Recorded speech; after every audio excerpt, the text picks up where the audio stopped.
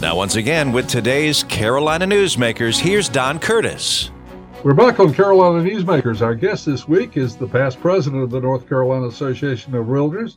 Past president as of January 1st, but still very interested in the entire realtor market, and has been a very interesting guest on one previous program. And so we wanted to bring her back to talk about housing trends and what's going on and the changes that have been brought about because of inflation and higher interest rates and all that sort of thing. But one other thing that's happening in North Carolina, in addition to North Carolina getting a lot of new jobs from new industry like VinFast and others, Boom and Greensboro and the Toyota battery plant and so forth, there's growth all over the Crescent area. But North Carolina is also getting to be quite a market for retirement. And of course, you are in the Fayetteville area, Wendy, and of course, a lot of the military people have fond memories of North Carolina, and many of them choose to retire in North Carolina when they leave the military. Mm-hmm. And of course, we've got the beautiful mountains and the beautiful coast. So North Carolina is an ideal place for retirement. So how does that affect the realtor market, and what are the trends right now in that area? Retirement has always been an interesting thing, particularly for North Carolina. And going back, decades ago, looking at certain pockets, we'll think Pinehurst, Southern Pines, think of up in the mountains, lots of different mountain areas, Asheville in particular, have attracted a lot of outer state retirees. And in those markets, you can see... It's okay if you want to call them Yankees. It's okay. I actually like calling them halfbackers more than Yankees. They're all the people who from up north who went to Florida thinking it was the greatest thing on earth and then decided it was too hot and too windy and came halfway back to the north and landed in North Carolina. That's a great term. I like that. Yeah. Well, I love our halfbackers. But in those specific areas, historically, looking over the last 20 to 40 years, the impact of retirement on those areas has actually made those very expensive areas to live in, right?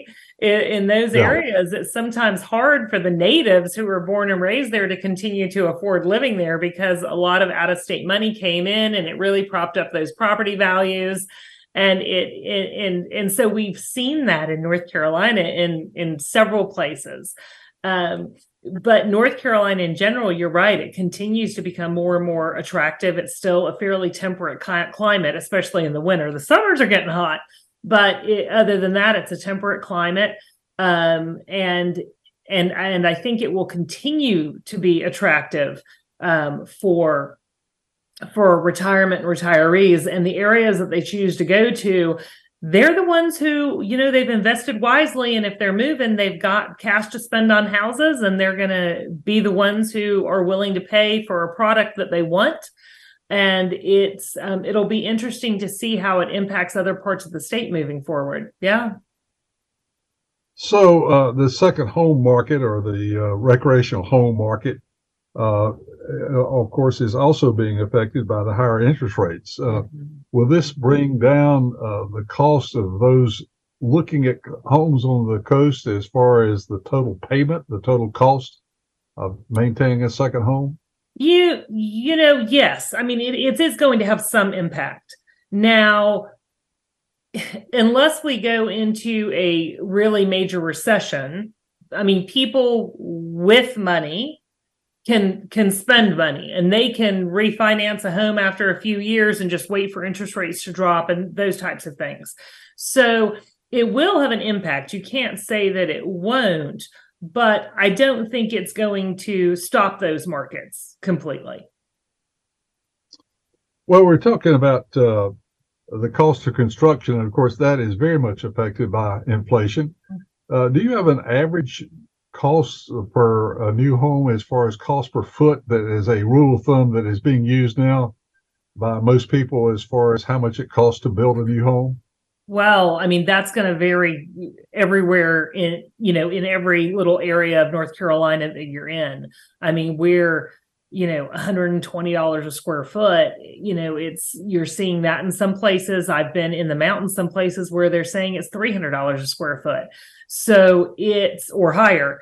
And so that's going to really vary just from where you're standing and where you're asking that question. It's all over the place. But the main lesson is that everywhere, the inflation and the cost of building has made housing less affordable in each place that it's being built. So, you may still be able to build down in my area a $300,000 home that up in Raleigh is going to be a $600,000 home, but $300,000 is just as unaffordable to the people who earn money here as a $600,000 home would be in Raleigh. And so that's one of the reasons we are seeing people who are willing to drive if they can work away from the cities, then they're willing to drive there and move outside of those areas for that affordability. But the other people will just stay and figure it out. Well, one of the concerns I hear often is the fact that in the major cities where housing costs are going up so rapidly, that many of the service workers, like the police officers who service, the fire workers, the school teachers, and so forth, are finding it difficult to live in the city that they work in. Mm-hmm. That's a problem. It's a huge problem. And it's really a point of contention when you're living in a city and you have people who are saying, not in my backyard. I don't want you doing infill. I don't want you doing concentrated building. But let's say, because you're very right, it's a strong point you've hit on. If your workforce cannot afford to live there, and this happened years ago in Chapel Hill. Let's say you have an ice or a freezing storm come in, it shuts down an entire city, and all of your emergency workers live outside of that city and they can't get in to help the people who live there. You're in a lot of trouble. You have got to have housing inside of metropolitan areas where your first responders can afford to live. And if they can't, you've got a problem. It may not be today, but one day you will have a problem. And it really needs to be figured out. It's got to be figured out. And there are creative ways people are doing it. We're seeing things around the state. We see industries and corporations that are now building and providing housing for their workers. We see parking garages that are being turned into condominiums. We see strip malls and different types of shopping mall areas that are being turned into housing in areas. But then there's also just some stuff of obsolete housing that's going to need to be brought down, and density is going to have to be built in metropolitan areas. We can't just keep chewing up countryside and going further and further out. We actually need some affordable housing within the municipalities where the services are being provided. That was a great comment, Don. Of course, I live in Raleigh, and we are seeing a huge surge of return to the downtown area, especially with apartments and condominiums and so forth. Is this trend going on other places other than, say, Charlotte and Raleigh and Greensboro? Are you seeing this in the smaller towns as well? Well, what I will say is, for the first time since I've been in real estate, now I've only been in it for 20 years. My father was in it for another 15 years before me. So since my two generations have been in it, this is the first time where we're actually seeing appreciation on value of condos or townhouses in our market, significant appreciation. And so normally those have been properties you would buy and then you would just use them as an investment property for decades and then just sell them inexpensively to other investors. And that has shifted. Are we seeing a lot more building of townhouses and condominiums? No, not like you're seeing in the big metropolitan areas. A lot of that has to do, though, with we don't want it here. We understand we need it, but we don't want it here. Well, they don't need it out in the country. They don't need it out by the tobacco and the corn farms outside of the city. They need it in the city. So it's the same, and everywhere around the country is dealing with this and challenged with it. It's not an easy solution. A lot of concern for a while surrounded the idea of paying both city and county tax. I don't seem to hear that quite as often as I did because the advantages of paying city taxes sometimes makes it worth paying it. What do you see? Yeah, I think that people have choices and people I don't hear that as being the number one driver. I mean, you're right. 15 years ago, when I would pick up buyers, they're like, we don't want to live in the city because we don't want to pay the taxes. We want to live in the counties. You don't have people say that anymore. You're right. You just don't have people say that. If they're living in the county, they do want to know what they're not getting versus the opposite way of, well, if we're going to pay city taxes, what are we getting? There seems just to be a better understanding of services. And especially when you come into an area like ours where the counties are dealing with all kinds of water quality issues and sewer and septic issues and those types of things. I think there have been enough stories out there in the news that the consumer's a little bit more educated that there's pros and cons either way. Tax rates are interesting because there's two factors involved. One is the evaluation, and then there's the tax rate. How do you deal with that from county to county, where one county may have a high tax rate but a low evaluation? How do you, as a realtor, try to make some sort of sense out of that? Well, it's even tougher now because so many, since all these high appreciation has happened in the last 2 years, a lot of counties are coming up for reevaluation. So there's even a third thing to throw in there, like what you're paying now won't be what you're, necessarily paying in a year from now. It is always an interesting conversation as you go county by county because you're right. And it really just becomes breaking it down. Where are you going to work? If you're working in the county that has the lower tax rate and the lower evaluation, then house yourself there. It makes sense. But if you're going to start commuting, if you're going to start, driving into work from a rural setting into another county and you think it's saving you money, let's just take a step back and really have a conversation about that so you can make the best choice for your family. I mean, that's really what it comes down to. Let's make sure you have all the information. Don't get scared off of a tax rate until you figure out all the other costs that are involved. How do you handle questions about the quality of the school system in the area that prospects are looking at? Because with children, I'm sure that is a major concern. What kind of educational opportunities are there for my children?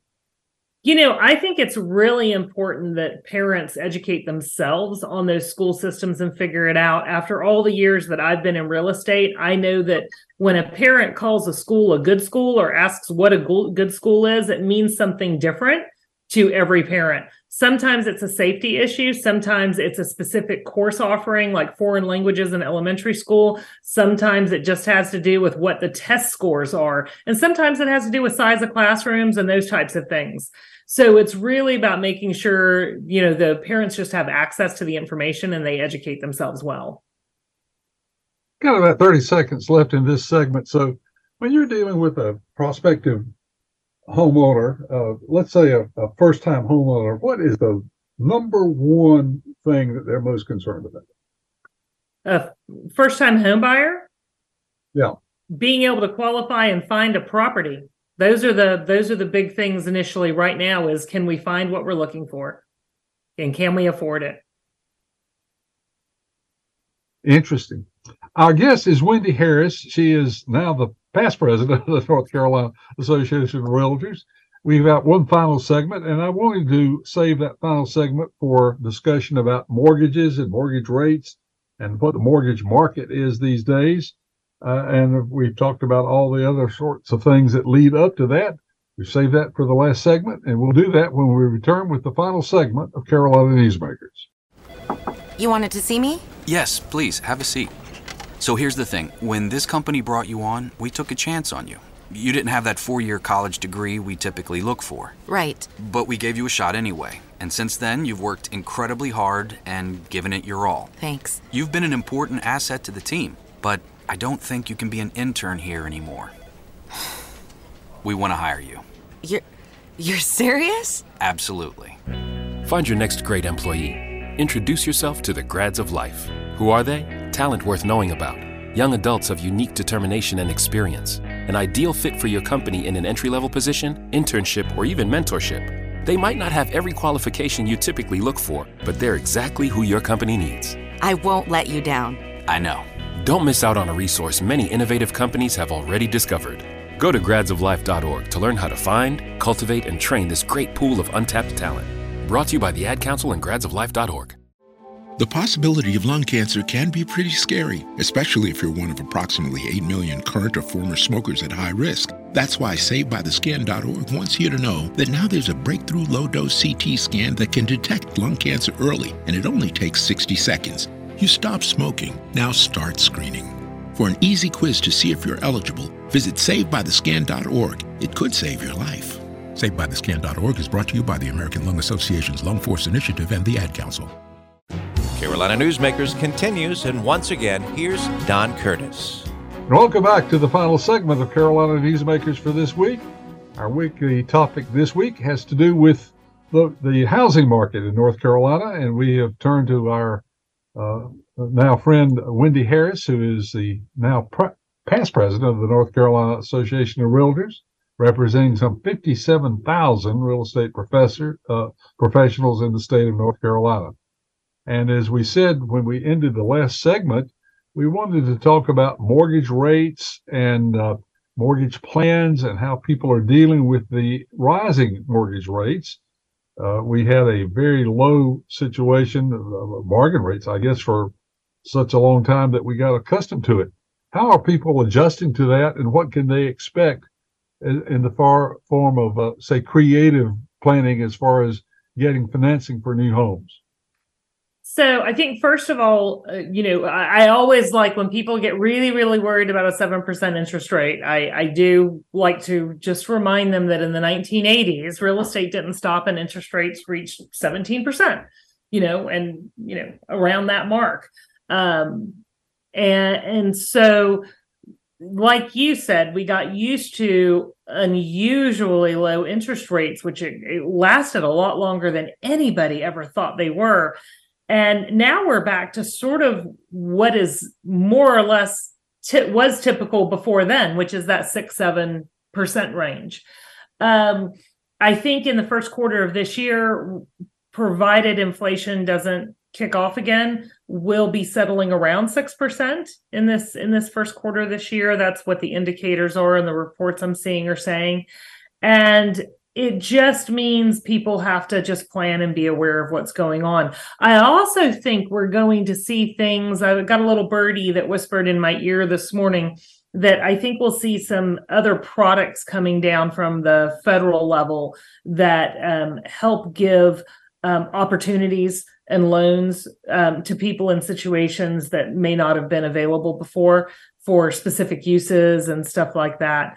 There are a lot of products out there on the market that aren't just your standard government-backed loans right now. Because of the real estate market and what's happened over the last few years, we've got a lot of private lending options that are out there, a lot of these variable rates, a lot of these balloon payment things showing up again, just lots of different things that are out there. So to buyers, I just say, do your research, ask lots of questions, don't just speak to one person about it, and just make sure, you're making the best choices, because it's not what it was where pretty much everyone's offering, you 3 or 4 options everywhere you go.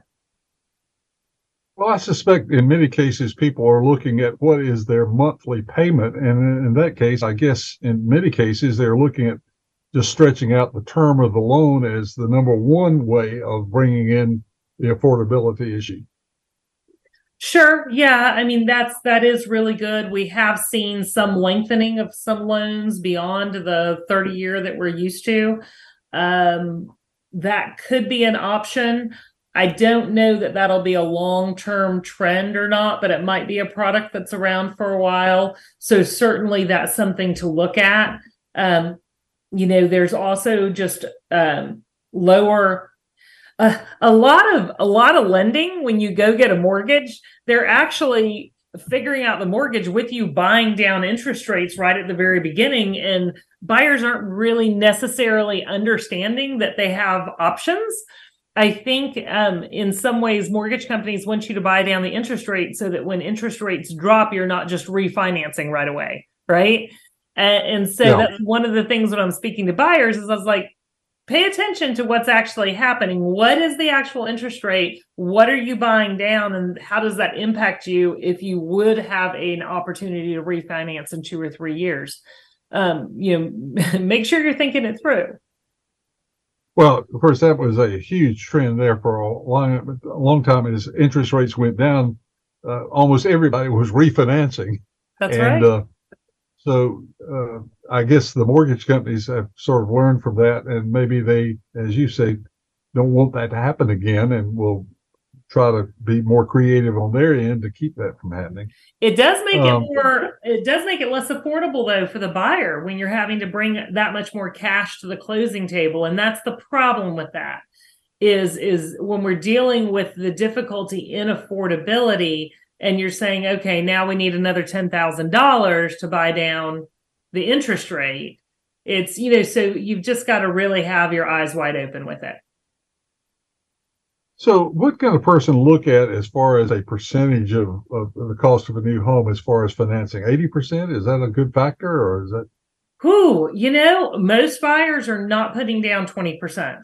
So with all the different loan products out there, we've actually seen a real increase in that FHA loan, which is, so you're looking at a lot of buyers putting down anywhere from 0 to 10%. And that can still be difficult for a lot of buyers. One of the trends that we've seen that's really changed over the last couple of years is buyers getting gifts from family members for down payments on properties because of it. But yeah, we've seen a lot more conventional loans than we've seen in the past, but we're also not necessarily seeing the 20% down on them. Another thing I guess we didn't talk about, I'm changing the subject on you here. A lot of people, when they reach 65 and they're suddenly faced with their children being out of the home and even grandchildren out of the home, the term downsizing is, I guess that's a whole new factor. That market is going to get bigger because there are going to be more and more people in that age group. That market would be extremely vibrant right now if the housing stock were available, but there's no houses for those people to move into. There is a pent-up demand for not only buying, but also for sellers who want to sell and want to downsize, but there's not a product for them to buy. And so they're not moving. A lot of homeowners who want to move are not moving because they just can't get into what they want. Yeah, I've run into several people who said, boy, I sold my house for a lot of money, but unfortunately, I found out buying something was also at an inflated price. Mm-hmm. That's right. So there's not much to gain by looking at that. I guess that's a matter of timing. Being on the, as one person said one time, being on the cutting edge of technology or any change for that matter, is important, depending on which end of the knife you're holding. That's right. That's exactly right. Yeah, we're not finding a lot of sellers who are just selling without already having a house lined up somewhere else. It's a very different world right now. One of the good things I will say one of the good things is we had this huge onslaught of iBuyers show up in North Carolina and our major, metropolitans, and they were just these corporate investors, iBuyers that were buying all of this real estate inventory. And with the change that's happened over the last 6 months or over the last 6 to 9 months, a lot of that has stopped. I mean, a lot of the iBuyer organizations and groups have really taken a heavy hit on the speculation. And so I don't know what they're going to do with all their inventory. That remains to be seen. But at least that slowed down. I mean, I'm no longer getting 30 postcards a week at all of my house, at my house and my office saying, do you want to sell your house? We'd like to buy it. The text messages have slowed down. I haven't gotten a text message in 2 months that said, hey, would you like to sell your house? Well, that's I guess when you've got 57,000 realtors out looking for a way to make a living, that won't totally stop because they've got to generate some business somewhere. That's exactly right. True. Raw land in North Carolina. I know that this is not a part of the housing market yet, but as people look at expanding into the suburbs and the out-of-state areas, out of metropolitan areas, what is the market for raw land now in North Carolina? So raw land is attractive. People are buying it. I will caution just to say, well, first of all, one of the things that's so beautiful about this state, in my opinion, is our land. So I'd hate for all of it to disappear all of a sudden. We're not at real risk of that happening. But the thing that I would really like to caution on is what it costs to develop raw land is so expensive that it is not necessarily an answer to our housing issues that we have, our shortage of housing. Just like we spoke about in an earlier segment, the cost to run sewer, to run water, to run power, to pave the roads, to get the intersections in there, to get services out to their fire departments, emergency departments. I mean, all of those have to be expanded to reach into new undeveloped areas, emergency services, all that kind of stuff. The cost of developing raw land is so expensive. If we're going to solve the housing crisis, we're going to have to look inward. We really are. We're going to have to do it. It'll be the quickest, easiest, and least costly way to do it. Well, we've got about 2 minutes left. So if you were to wrap up everything we've talked about, what should the North Carolina consumer, the average consumer, be concerned about, and what headlines should they watch to sort of keep up with what's happening in the whole area of housing for the year 2023?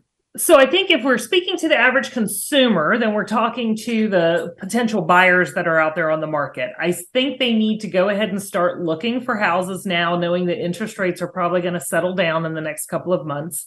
Just start developing the relationships with their, with their realtors or their representatives so that they know what's coming on the market and when it's going to be there. Don't put too much pressure on yourself.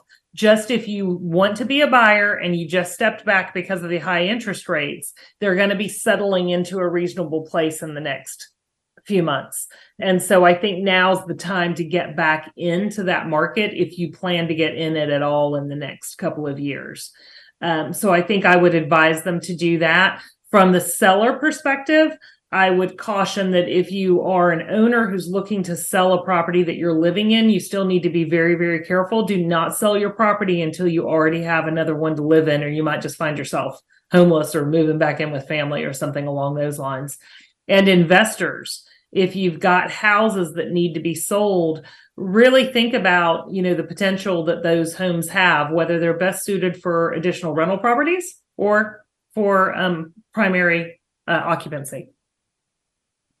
Wonderful. That's a great summary, and you've left me just enough time to remind people that if you happen to be listening to a station that carries the half-hour version of this program, there are 2 segments that you've missed, and you can go online to Carolina Newsmakers and pick up those 2 segments. Or if you'd like to share the entire broadcast with a friend or hear it yourself, you can go online to carolinanewsmakers.com.